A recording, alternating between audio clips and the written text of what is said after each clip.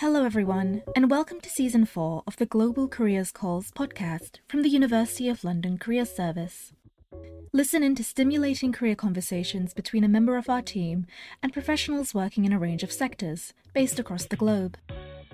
This season's focus is the future of work, so let's listen in to our Global Careers Call. Join me, Tanyel Kazim, for this Future of Work Global Careers Call all about perspectives. Where is industry headed? Alongside Rhea Sahajwani, my student co-host, I welcome Purva Aggarwal, CEO and founder of Good Piggy, a financial literacy startup. Purva is an entrepreneur of Shark Tank India fame and brings her current views from the startup world, as well as past experience in private equity and business development, to the conversation. We're also pleased to welcome back Carlos Russell, a University of London alumni, who you might remember from episode 1 of this series, which was about skills, reskilling and upskilling. Currently Chief Compliance Director in Cybersecurity at steel manufacturer Ternium, Carlos brings 33 years of careers wisdom to our call, offering a multi-industry perspective from his Latin America base. We hope you enjoy the conversation.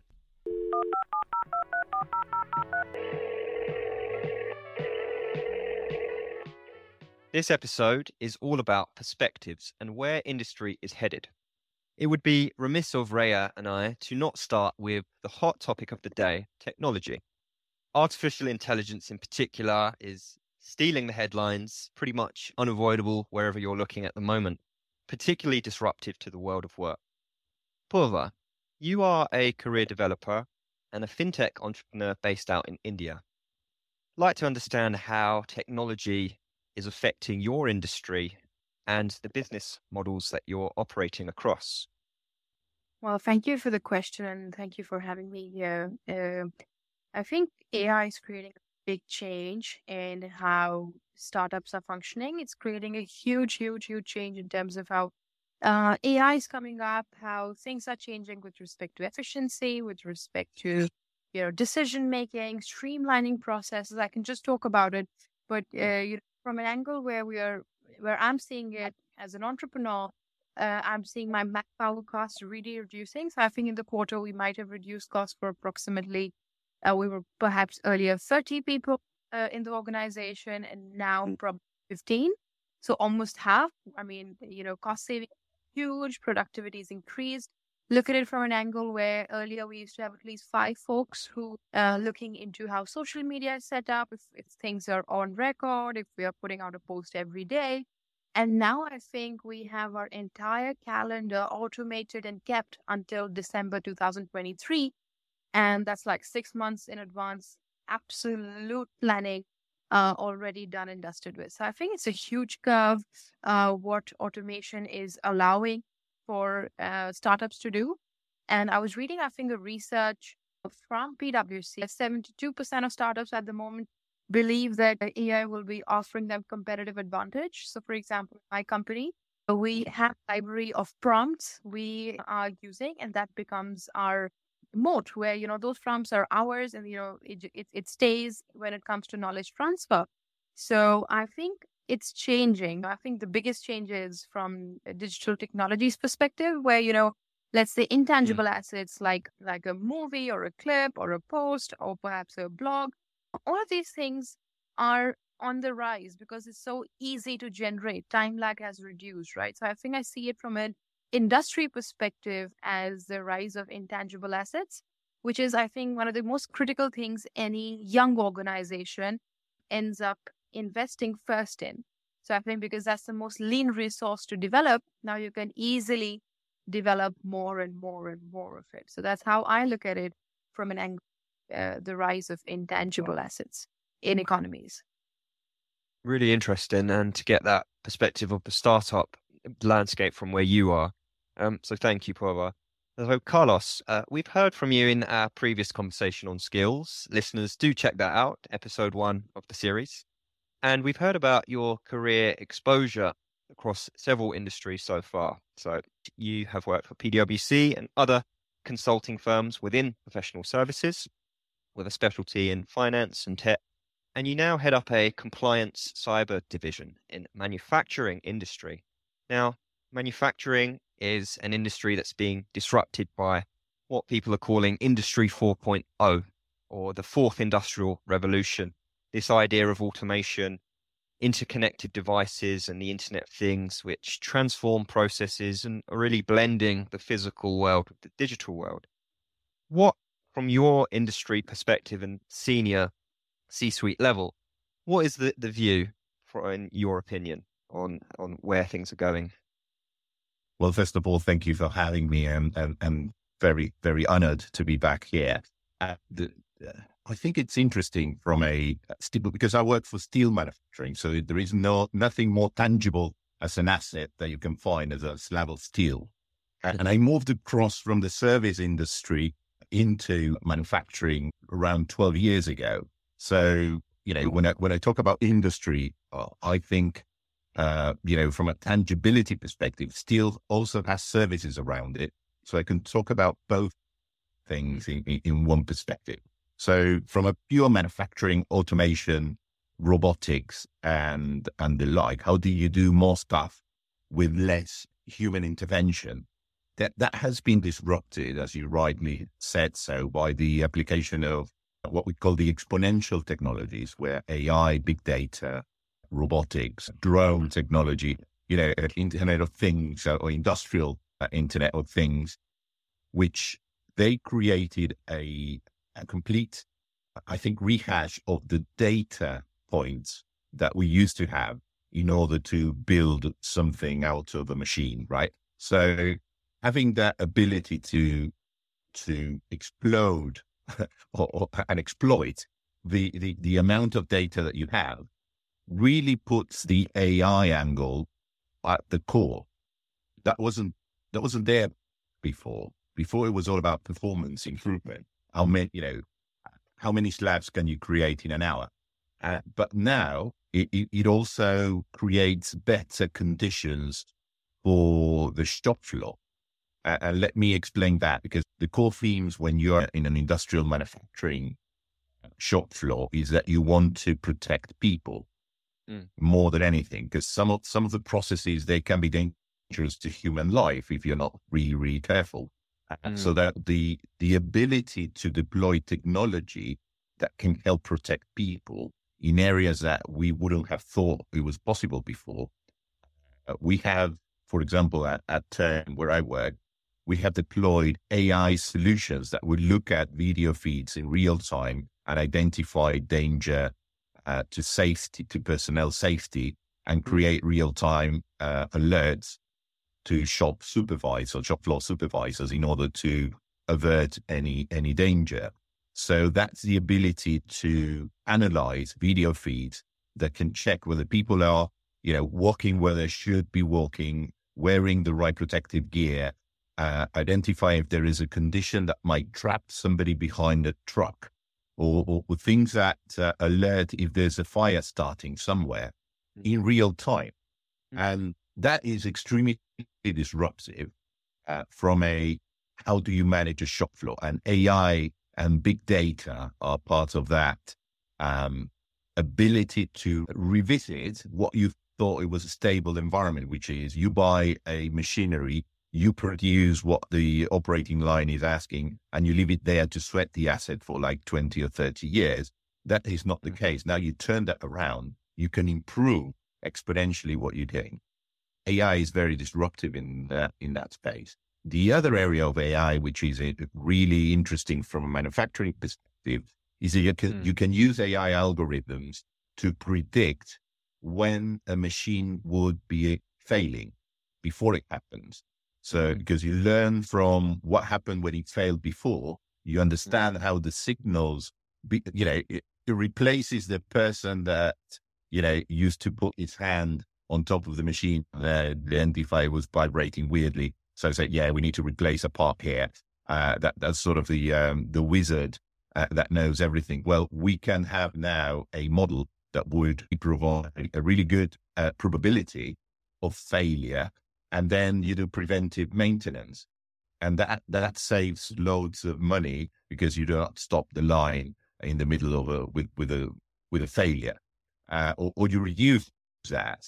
So those are really, they're simple. They're very tangible things that increases performance from day one. The ability to predict customer satisfaction is also an angle where AI is flowing. Let's park generative AI or the chat GPTs of the world for a minute, which is about generating text or insight or images. But let's focus on the ability to identify customer propensity to a level of detail and level of response that wasn't there before. So that's really the point where it turns around service industries or intangible asset industries on their head, because you have that ability to understand customer and predict customer behavior in a way that you weren't able to do so before. So the opportunities are there to get those benefits on your bottom line really quick.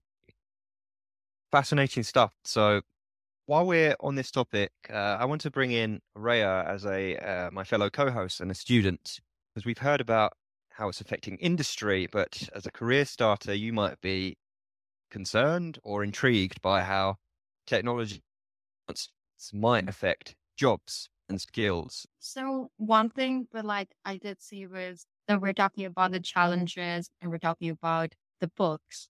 What could we do to better prepare ourselves as the entering workforce, especially for all the students who are coming in now? I would love to know. I think it's a very situational thing, right? Even for young students who are entering the workforce, I think it's a lot about how you develop relevance. I mean, my angle effort, I was speaking to a colleague today at work and I was telling him, I'm really happy you're lazy. I'll tell you why, because, I gave him a task and he was just going after AI to see if it could happen through team and do it himself. And I said, you know what? I realized this. Next time, if I'm taking an interview of somebody, I would like to ask him if you're lazy or not, because if you are, then you will perhaps find the best way for the machine to do your job than to having to yourself. We were all laughing about it, but under that humor is a very deep thing where it's not about laziness. It's about the fact that if somebody who's entering the workforce already is well versed with these technologies, it would make a huge difference to an organization. Not because they want to reduce headcounts, but from an angle of cost optimization. At least I can speak for the startup scenario. For entrepreneurs, it's very important to monitor your runway, and runway somewhere comes in from cost optimization point of view. So if you're a resource which can leverage efficiency, productivity, using computing systems, using automation, using these new technologies, it's a win-win for you. So the first thing that we have done in our organization is we invited experts who were creating these generative technologies. We did around 4 to 5 sessions, and the only thing we focused on across departments was to start training people on prompt engineering. And as somebody who's leading the organization, my thought process is, how do you become sensitive about the prompts you're putting in? Because that would also mean you're training the system, you're giving out data, you're putting out stuff which the system is learning. And, it's about being aware whether that information is private, if it has to be treated in a sensitive manner, and to have that level of, I would say, layers and do's and do nots for somebody who's entering the workforce and working on sensitive information of the company. So it is important to know, and I often say it, that, if you would in general get price for the hours you put in for the company, perhaps if you know these technologies, you might get a price X plus Y, because, you're just more efficient at your job and more capable and more productive at it. Initially in my organization, we saw, especially, we remember the use case with the media team and the video editors being really anti-AI. And then when we went into training, I remember it was the social media team, people who were copywriting, all of those, thinking, oh my God, the organization is now adopting this technology and is open to it. Would that mean they would be soon replacing us? And the point was very simple from us, that we are not replacing you. We're just making sure that you can adopt to it. And we saw once Yeah. people started training, they started appreciating the help AI was giving in their jobs. And, they started embracing it. And now it's part and parcel of how they work. Thank you, Purva. To summarize what you were saying, I want to leave the listeners with an image that I saw on my LinkedIn feed the other day. So, two employees working in the same industry, both stating the phrase, AI is going to take my job. One expressed this with concern and fear, whereas the other promise and potential. So I think, yes, AI is going to aid creativity. Yes, it's going to require people to upskill in the interim.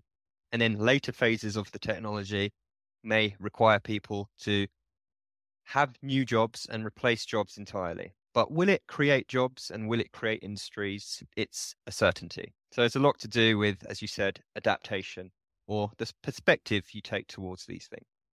So I'm going to hand over to Rhea now to lead our next topic. Thank you for that, Tanya.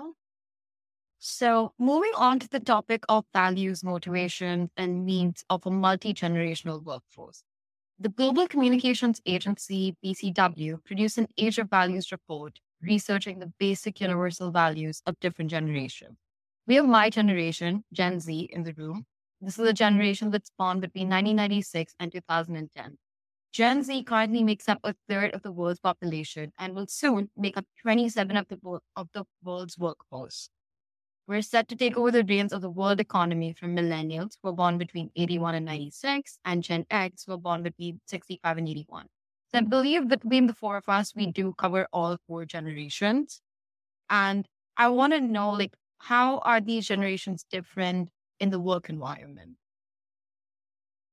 Yeah, I think it's a very, very different generation, right? I mean, Gen Z, talk about them, they're digitally proficient, they're adaptive, and they come from an area where everything is abundant. And that's when they want to look at a lifestyle, they want to focus on work-life balance.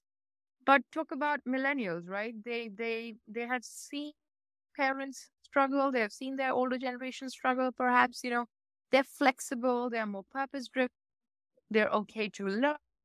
But Gen Zs will quickly switch jobs because, it's easier for them to wear one hat, the other something else the next day. They have the tools as well.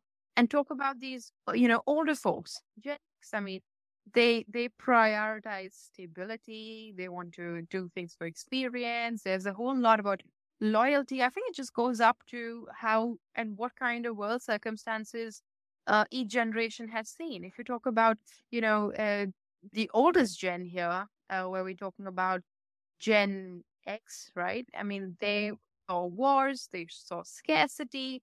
For them, it was more about, okay, can I have bare minimums, which would mean we want a stable life. We want to, not be very ambitious, but focus on, having a good experience, being loyal to an organization as well. I mean, look at it from my perspective. We've heard so many, the Gen X, generally thinking about, they have won a lifetime achievement award in an organization, served the organization for 25 years. Talk about HRs now. They do not have these awards anymore in organizations where you're rewarding employees for staying 10 years in the organization or 12 years in the organization. I think that philosophy of HR is really going away.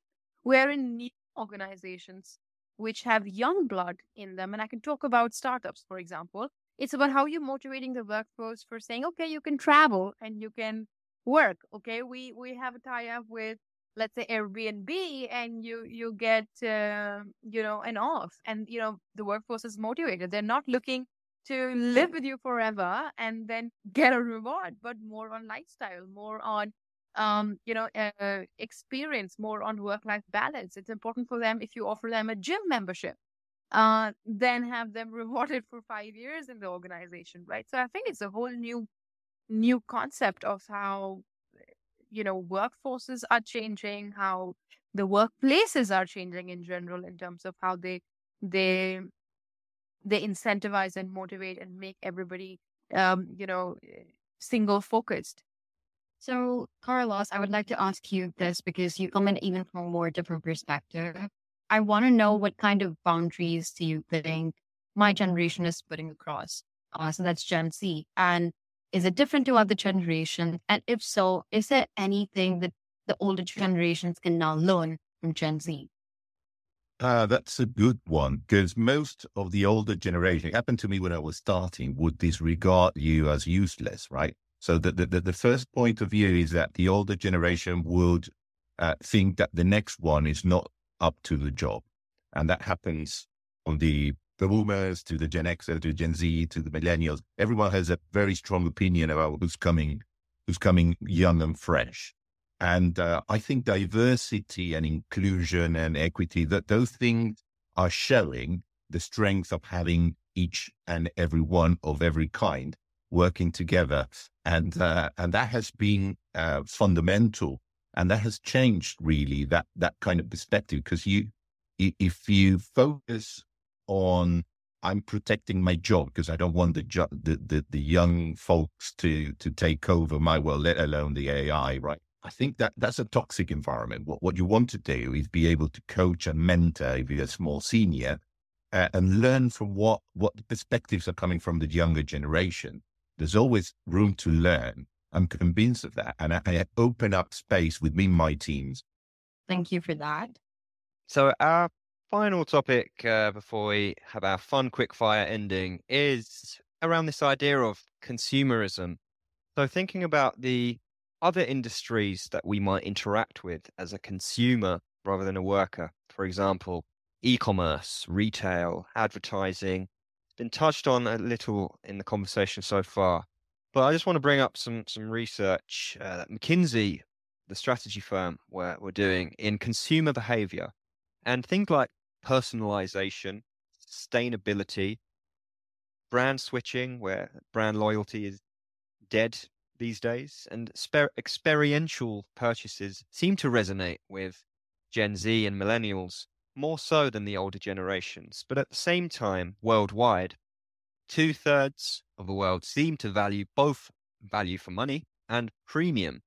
And I just want to understand from our guest today, do you resonate with what the industry trends are dictating? Have you noticed your own consumer behavior changing with all the developments in the world? Or perhaps observed that in your communities and those changes over time? So just some sort of final comments for the panel around this topic. I think from a Latin America consumer perspective that I can speak of, it's interesting because e-commerce is the thing that makes us, maybe more compulsive in our shopping habits, let's put it that way. But in the context of Latin America, where inflation is really high, e-commerce gives you the ability to get best price, not necessarily the best value, but the best price available at a particular moment in time, because you know that next week is going to be more expensive. So that's one aspect about consumerization that might not be on McKinsey's report. But and that gives a perspective about finding the best deal. And that gives that ability. E-commerce gets you the best deal possible. From things that resonate from the McKinsey report is that you like your personal, your recommendations based on what you're doing and that sort of thing. But more importantly, I think, is what do you look after what do you select? I think you're getting more evolved. Are you looking at the ESG posture of the e-commerce platform that you're working? Do you know if they're complying with human rights? Do they have child labor? So you start looking at some of the things on the ESG agenda, or what are their corporations saying and doing and showing, rather than just enjoying the experience. I think it's also happening in financial services about what you invest and what type of funds are you investing in. And that sort of consumerization perspectives are very embedded into the newer generation, the younger generations, which weren't necessarily on my head when I was a young investor or a young consumer. Well, I think in Latin America, in particular, the options of buying imported goods are also very thin. So some of the global trends that you find in more regionalized or global commerce are not really here, because importing is very difficult.